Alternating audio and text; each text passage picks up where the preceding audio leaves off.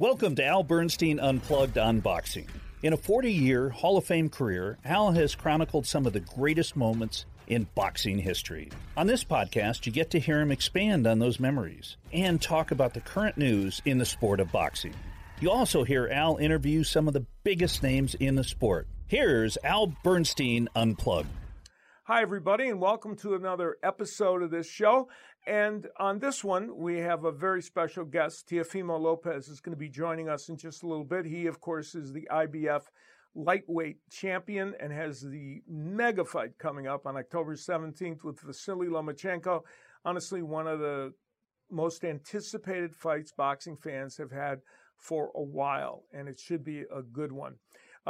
Now, we also will be taking your questions. You were all very active in sending me questions on Twitter, at Al Bernstein, where you can continue to do so.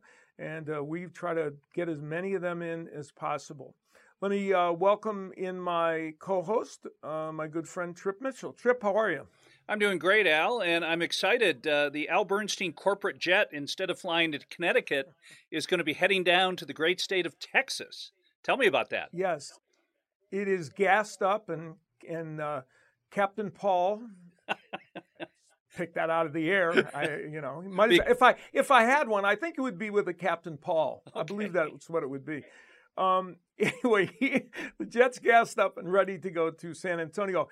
Yeah, it's pretty interesting. They moved the Gervonta Davis-Leo Santa Cruz fight to October 31st, Halloween, and it will be held in San Antonio at the Alamo Dome and will include live fans. That'll be the first fight that will include live fans. I know they're going to be very careful about the way they position the seating to have some social distancing,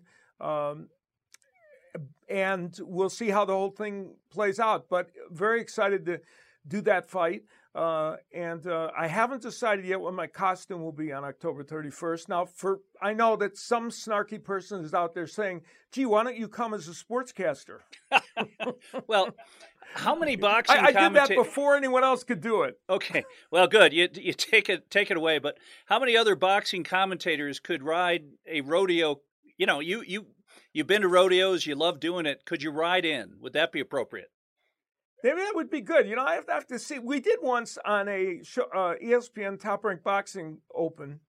We did an open in which I rode a horse. We were up at Gardnerville doing it was called the Cow Patty Boxing Festival, believe it or not, in Gardnerville, Nevada. And they would do it outdoors in this, just outdoor area, like a field. And they came up with the idea of having me on horseback, and they would shoot me and Barry, and it looked like Barry was on a horse, but he was on a fence. And when we got done with the open, they pulled away. I was on the horse, and I said, "Okay, we'll see you in a little bit." And I raced off, and Barry was sitting on the fence. He got off and walked into a limousine and then left. So that was our open we used to do some wacky things on the Top Rank Boxing. I'd like to get a hold of that open. I haven't seen that in a long time. Well, my advice to you is to write a book about that, because that would be a heck of a story. The first years of ESPN, and you guys were the brand ambassadors for ESPN for a lot of years before they got the bigger sports. It's true. Well, yeah, when we at the beginning, it was monster trucks, tractor pulls, and boxing. So, and not in that order. I guess I drew the long straw because I got to do boxing, but it was, so it was an interesting time, to be sure. Yeah. And we've talked before. We're going to get to the questions real quick, but you've done basketball for ESPN. Did you ever want to do football for them? You know, I would have, but I always felt basketball was a stronger sport for me to do. I hadn't really done that much football elsewhere, and I didn't want to fail on that platform. So I was content to do the basketball I did. If pressed, I would have done football, but basketball was a better fit for me, and I had done it before, so I felt more confident doing it. But it was fun. I mean, that's you've announced all different sports, and it's just college basketball there's nothing much more fun than that. Well, there isn't, and it goes real quickly. And speaking of going quickly, we've got some great questions. This is coming from David Roof, and I'd be interested in your thought about what's next for the future of boxing, Jamal Charlo, versus in a matchup against Canelo. And then a second part of the question, curious if Katie Taylor might get a chance to fight against Armanda Serrano in the future. Oh, yeah. Yeah, well, of course, Katie Taylor was supposed to fight Serrano, and that fight was all but made, and then it fell apart. And then Taylor went on to fight and win against Pearson. And so I think the question is, can they get past the issues that ended up surfacing with Amanda Serrano? She was not happy with Eddie Hearn and Matchroom Boxing and the way they handled everything. And so I don't know if they can get past all that, but it would be a terrific fight for sure. And I tweeted the other day that Matchroom Boxing is doing a lot for women's boxing. And what was the other part? And the other part is Jamal Charlo versus Alvarez. Oh, Jamal Charlo, yeah. That question was a minute and 10 seconds ago. So how am I supposed to remember that? It was forever ago. Now for Jamal Charlo, he's once again, after they got the Derevyanchenko match, which he won, and it was a terrific fight, and he fought extremely well in it. Now he's back to the same old, same old. Can they figure out a way to bridge the divide between promoters and networks for him to get one of the top middleweights in the ring with him? Obviously, Canelo is what everybody wants. And Charlo and Ronnie Shields, his trainer, have made it clear they would fight at any weight, up to 168 pounds to face Canelo. So he'll be pushing for that fight. And, they hope they can get him in against the top middleweight. Okay. And another women's boxing question from our buddy Anthony. Why do you think it's been so tough for Clarissa Shields to get fights? Well, part of it is that her end of the women's spectrum, she's a little higher in weight class. It's not as deep as it is in the lower weight classes. And almost everybody that's a big name in the sport is going to have to come up a division or two to face her. So she's kind of stuck in the wrong spot. That's a big part of it, And so if you're going to take the risk, it really has to be worthwhile for you to take the risk if you're, at a lower weight class to go all the way up to where you need to face her. She needs to hope that some more depth can be developed in her weight class. Hopefully that's going to happen. The women's boxing's made a lot of strides, but the place where it still has an issue is in some weight classes there's just not a lot of depth. So in some ways she's kind of a victim of circumstance. And you were nice enough a number of years ago to insist that I get an interview with Clarissa at the MGM when she was on the U.S. Olympic team. What a delightful young lady, and she's had an amazing career. Yeah, she's helped redefine women's boxing right now, I've announced several of her fights, and it's been a great experience. Now, I have not called any of Teofimo Lopez's fights. However, I have enjoyed them from afar, and we were privileged to get a chance to have me chat with him. And what I found in this interview, and I think you'll find, is, we all know that Teofimo Lopez, who is a very flamboyant figure in the ring, sometimes outspoken out of it. But the Teofimo Lopez that you'll see in this interview, I think, is a very thoughtful and ingratiating young man.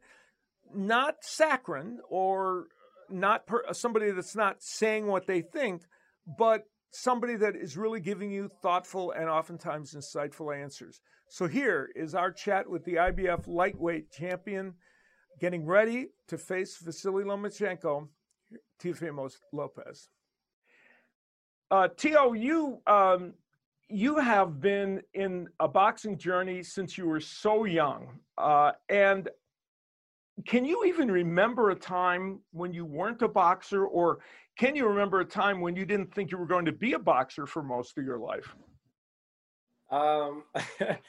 I remember there's a video there that my father has. I was 2 years old, and he put on some boxing gloves on me, and I was punching him in the face. But I think around the time where I was anywhere from 4 on, I didn't think I would be boxing, and but I guess at the age of 6, it ended up coming back to me, and I think that's when, ever since that day, and that I went into a boxing gym again and started hitting the pads and stuff with the coach.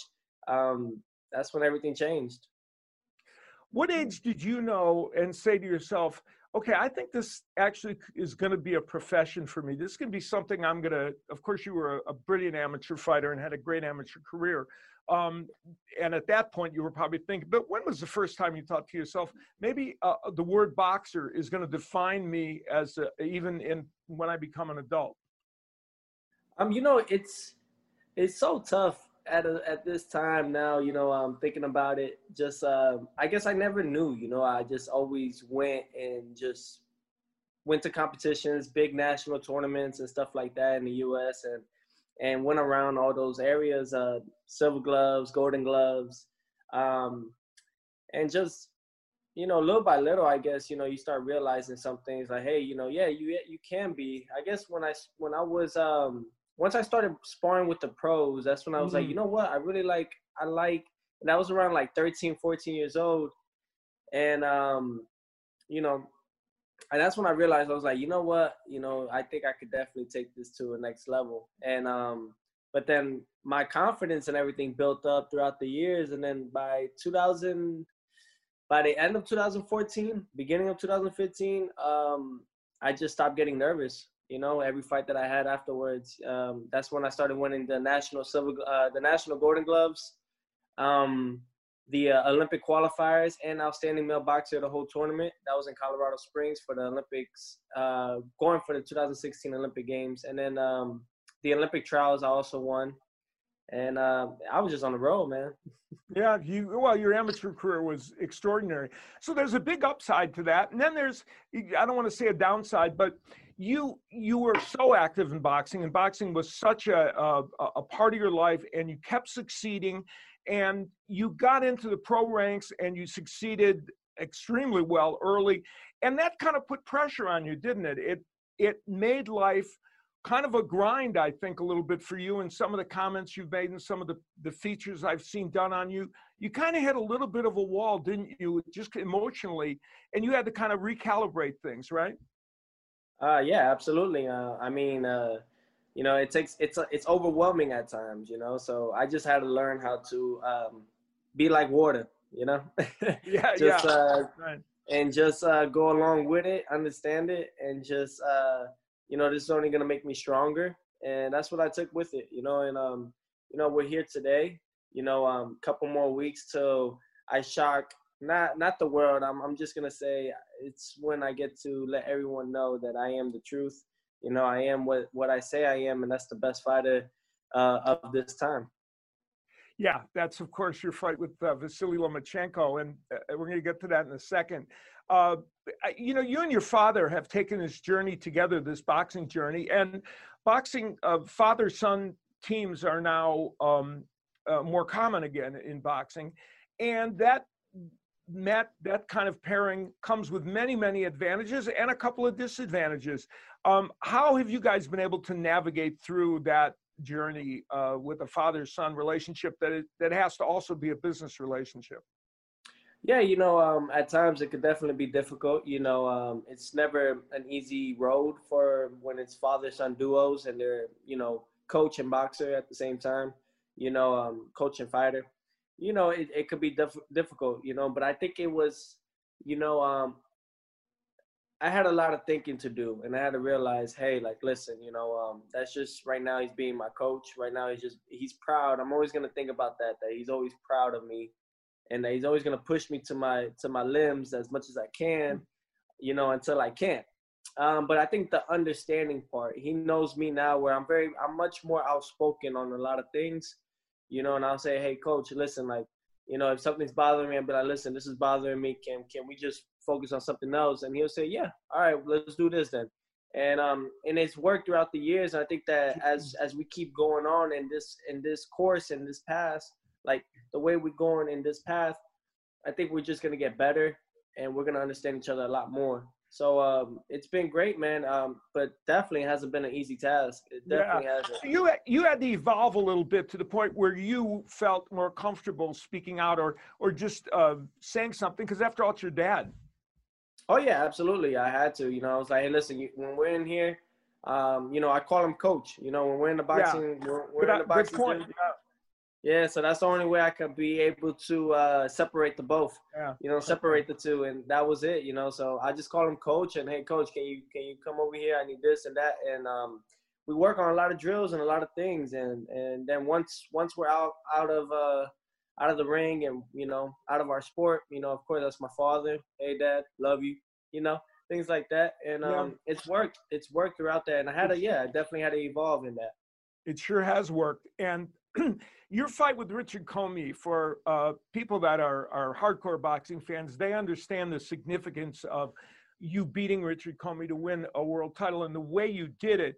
And I think for more casual fans, they need to understand that was such a significant win, because Richard Comey is an excellent fighter who had not ever suffered the kind of knockout defeat that you gave him. That must have given you tons of confidence moving forward. Richard Comey is a tremendous fighter. Absolutely has, and it's not. I know that he'll definitely come back to go for another world title shot again. And I know that he'll achieve that goal.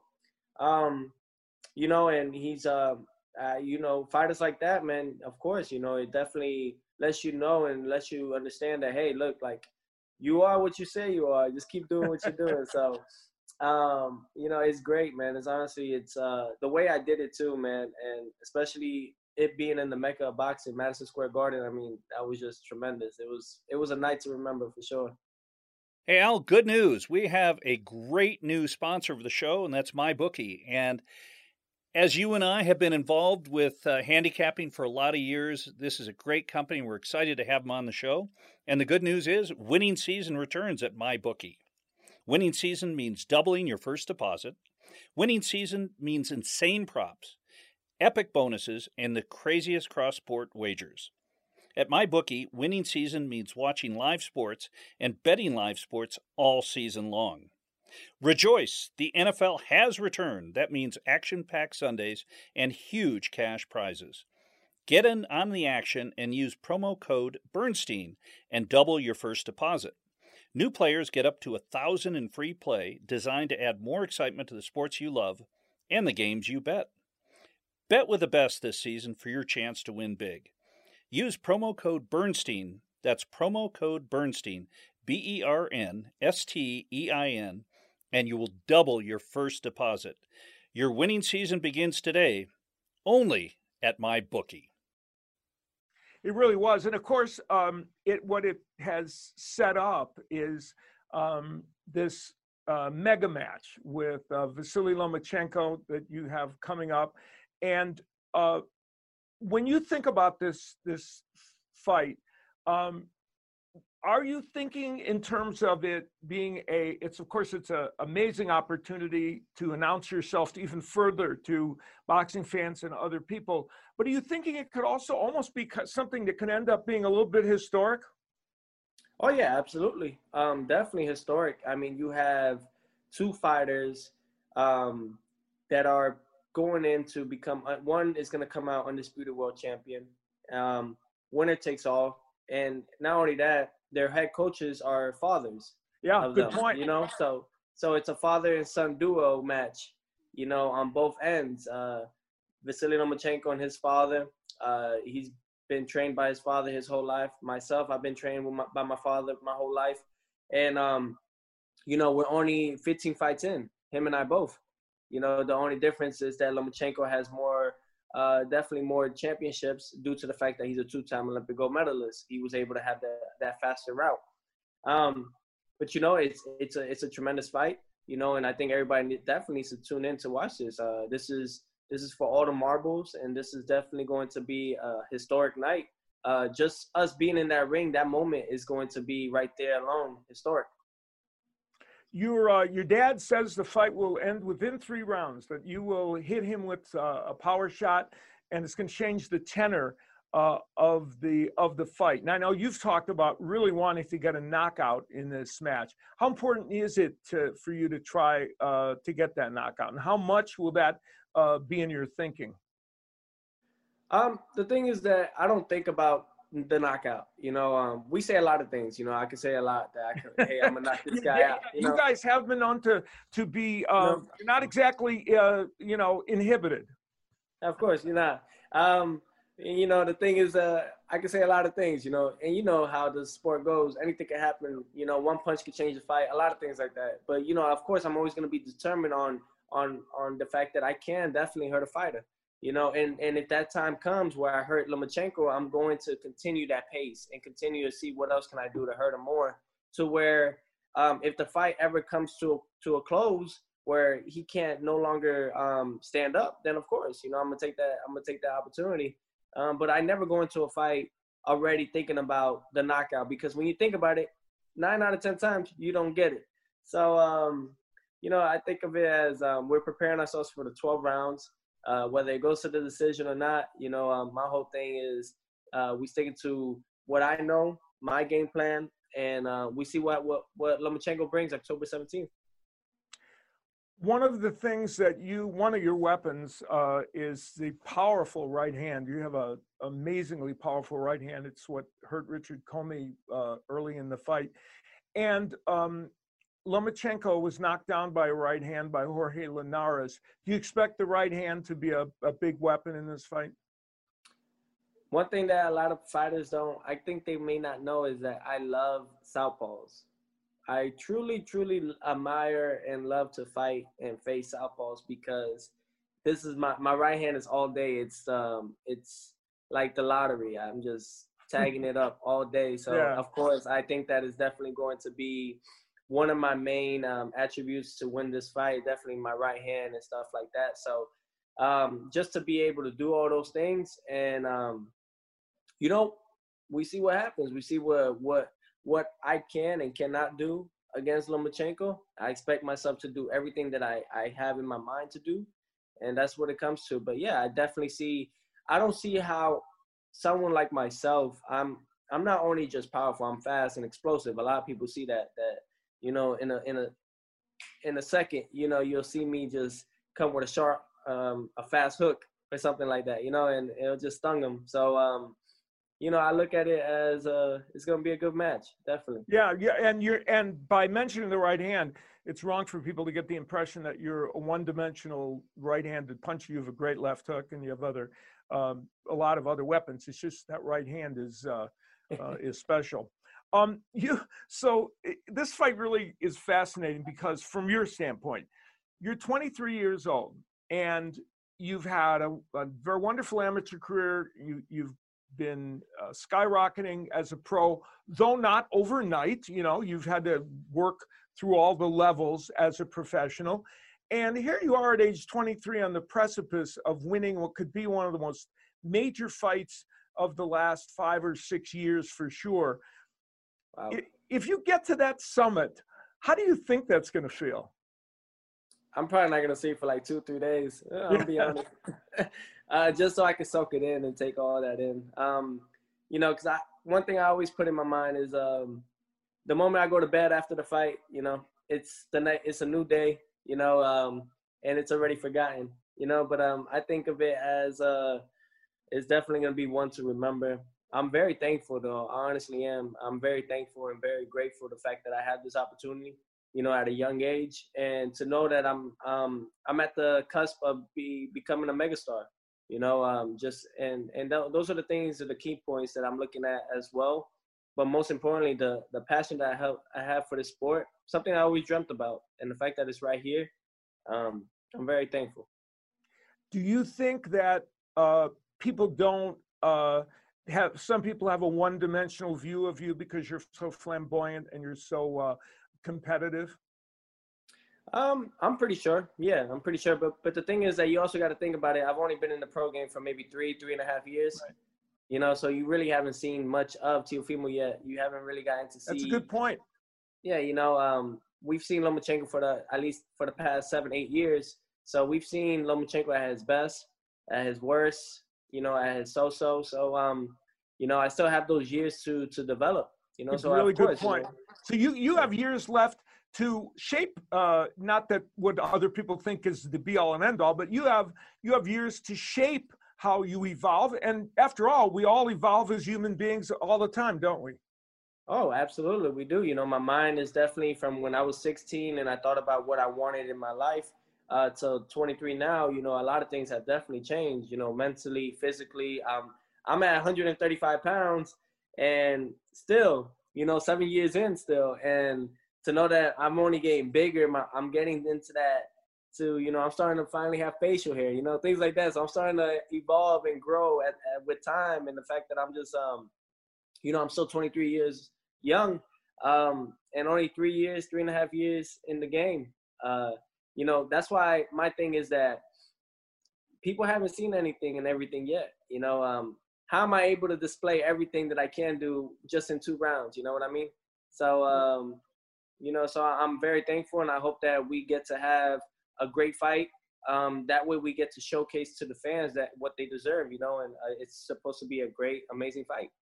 All right. Well, you've had quite a journey, that's for sure, and this is the peak of it. I know you're the last couple years that journey has become better and even smoother because of your wife Cynthia, who's come on board. Has she provided you with a lot of additional stability, and has she helped you enjoy these moments? Yes, absolutely. Being with my wife now, I got married at a young age, of course, 21 years old, and not a lot of people would do that. They tell you, hey, enjoy your youth and go out there and a lot of things, but I don't have to follow the same path that many others may have done. I do things the way I want to. I do it my way, like Frank Sinatra, and that's just how I come to, and the fact that I'm very thankful. I know who I have around.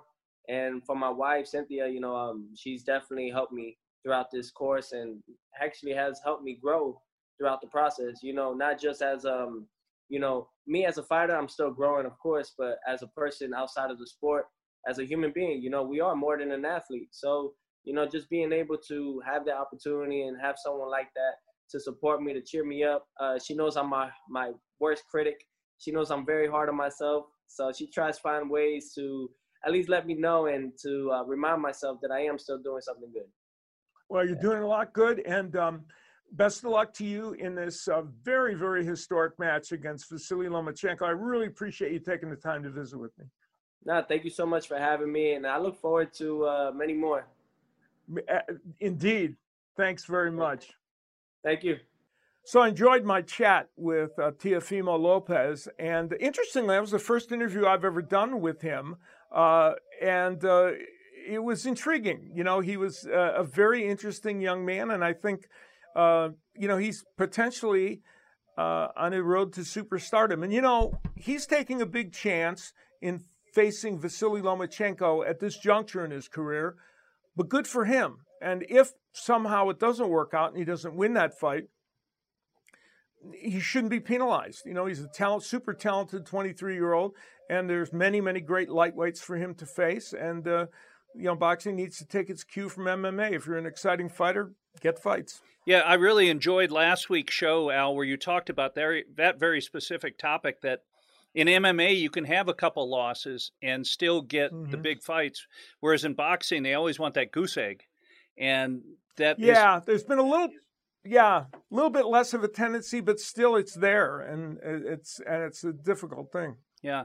Well, hey, by the way, we've got someone new that we're working with. Your guest from a couple weeks ago, Tom Yankello, who does those amazing YouTube videos on the art of boxing, is going to be airing our show on his website, and we're going to be promoting him, and I'm excited to be working with him. Yeah, Tom has the World Class Boxing channel.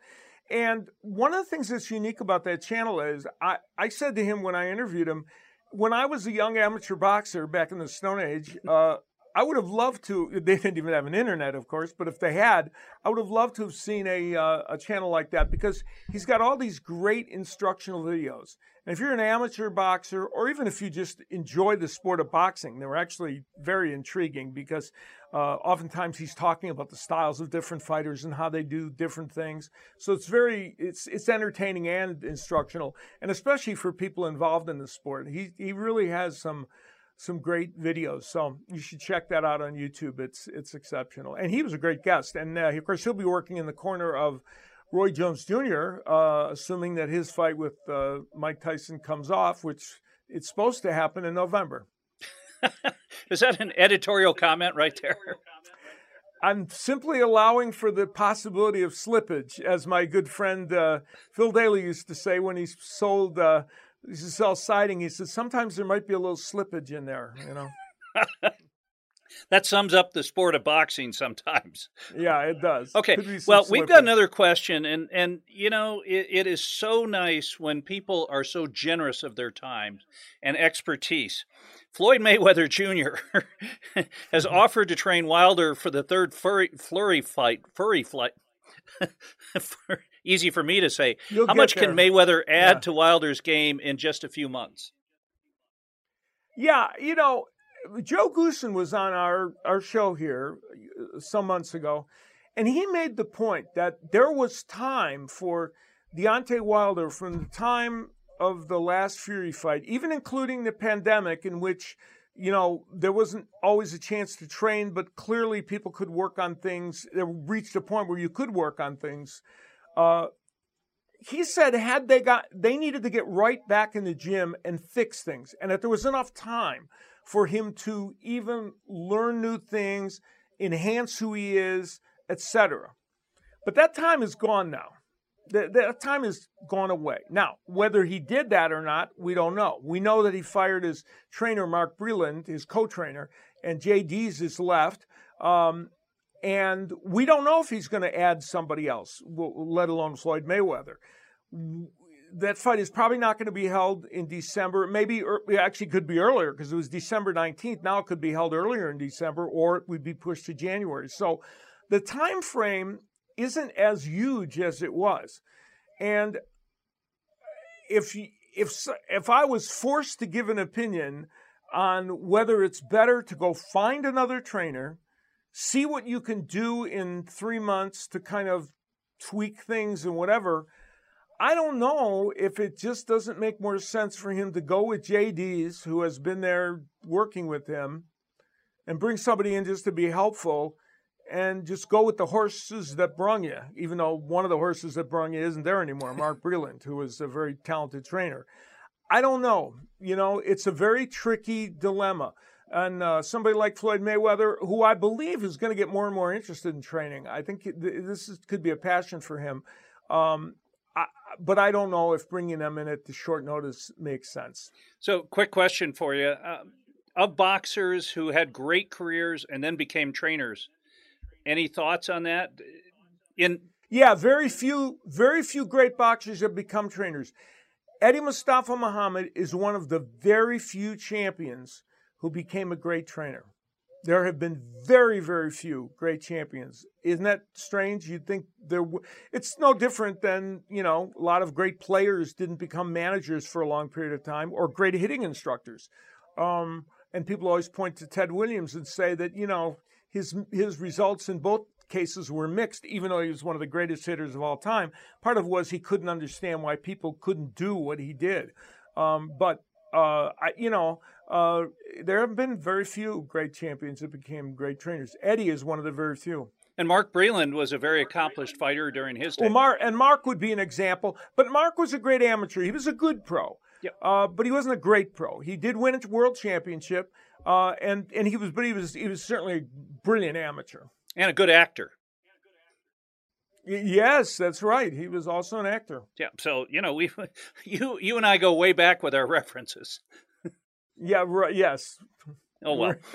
We date ourselves. So, could you talk about the Norton Holmes historic legendary heavyweight championship match? And then a second part, which we might get to first, then I'll remind you of the first, or a dream fight between Foreman and Holmes in their primes? Okay, who sent us that one?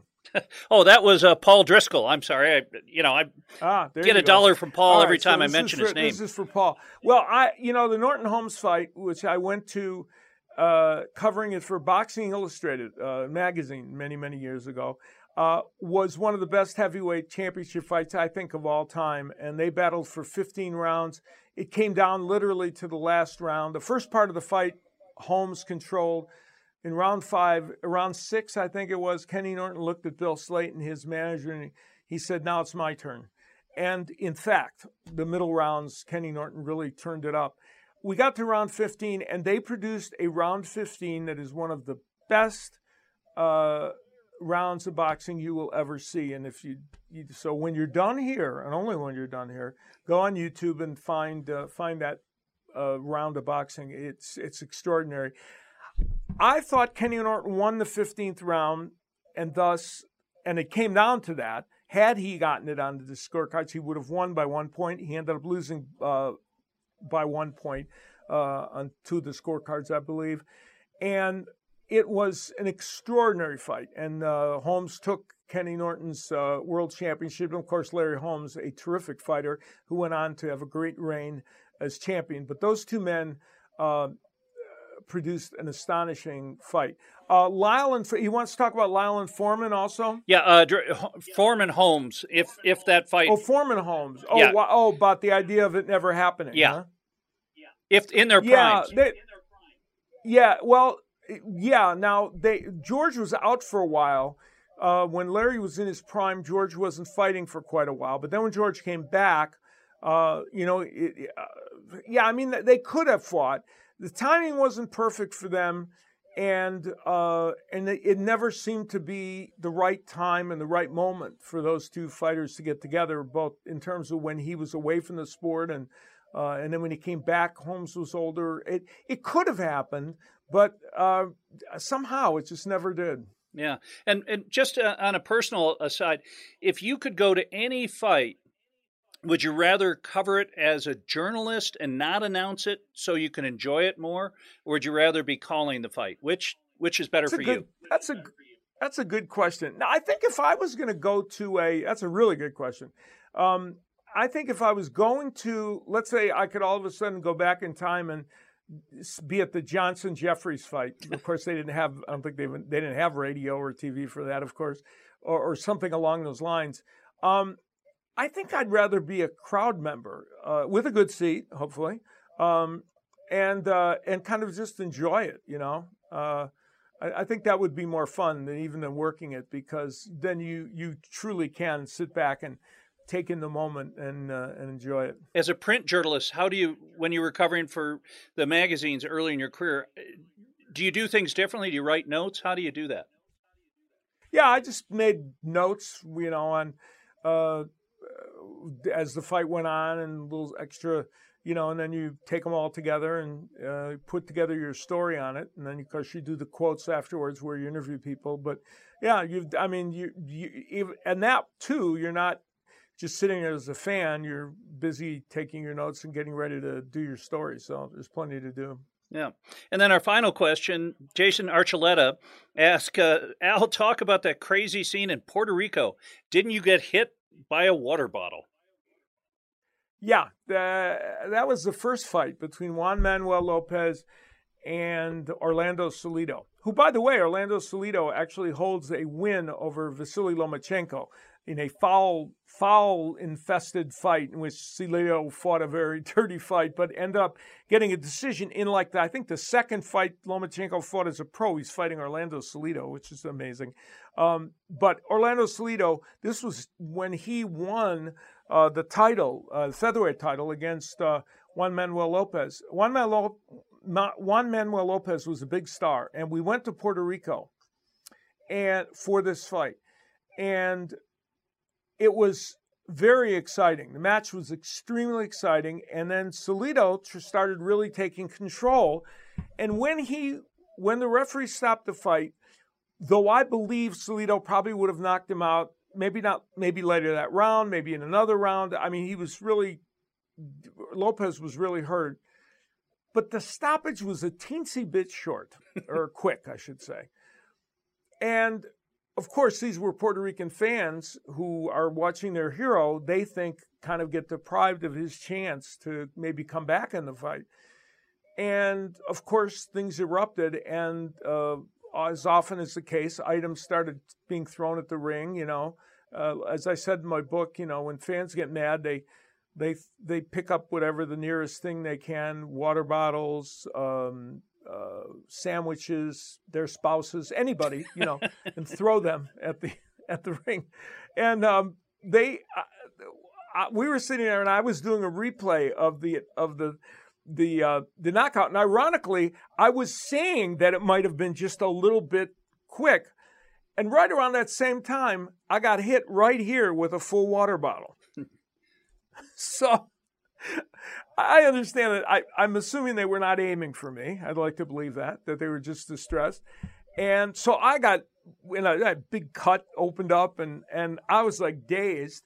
And so I was like, I took my headphones off, and I was like sitting back trying to gain my perspective. And Gus Johnson, who was doing the play-by-play, who's given the theatrics anyway, said, "My partner has been hit." So, like I'd been hit by a sniper rifle or something. And so we got through the broadcast. We were right toward the end. Now, here's the funny thing. You'll appreciate this being in television, and maybe other people will understand how single-minded the purpose becomes when you're doing TV. I got done with the show, and I used to do these wrap-ups that would look back at for the internet and for other places for Showtime. We look back at the fights.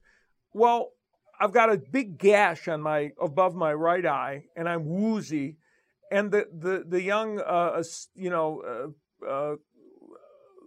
assistant to the guy that does all the features and everything comes up to me and said, "Okay, are you ready to do the recap of the fight?" I looked at him and I said, "Do I look like I'm ready to do a recap of the fight?" "No, I'm not ready to do I said, "I don't think I'm going to be ready the rest of this evening to do a recap of the fight, because I'm just going to go over here and see if I can stop the bleeding on my forehead and see if I remember my name."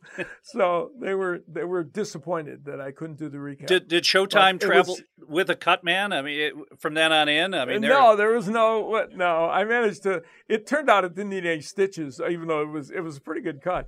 But so yeah, and I got a lot of response from Puerto Rican fans who heard about it, and they were so distressed. But I said, "No, don't worry, I'm not angry at you. You got mad because your guy didn't get." But the irony of it was I was agreeing with them when I got hit with the bottle. So anyway, this has been a fun show, and next week we will have Leo Santa Cruz on the show, and he's going to talk about his upcoming fight with Gervonta Davis.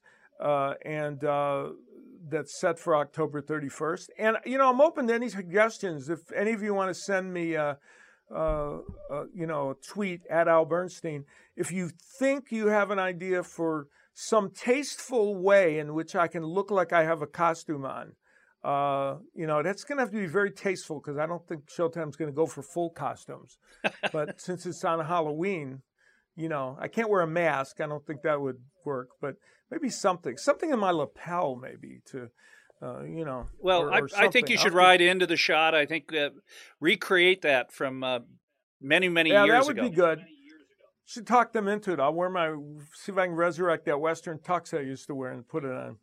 Okay. Anyway, we'll enjoy seeing you. And a reminder to you also, please make sure you frequent our television version of Al Bernstein Unplugged, which is on the Fight Network, U2 America, 11 Sports, the Family Channel, the Action Channel, and many other outlets as well. So look for your local listings and check it out, and see if you can look at our TV show, which we're very proud of. Take care, everybody. We'll see you next time.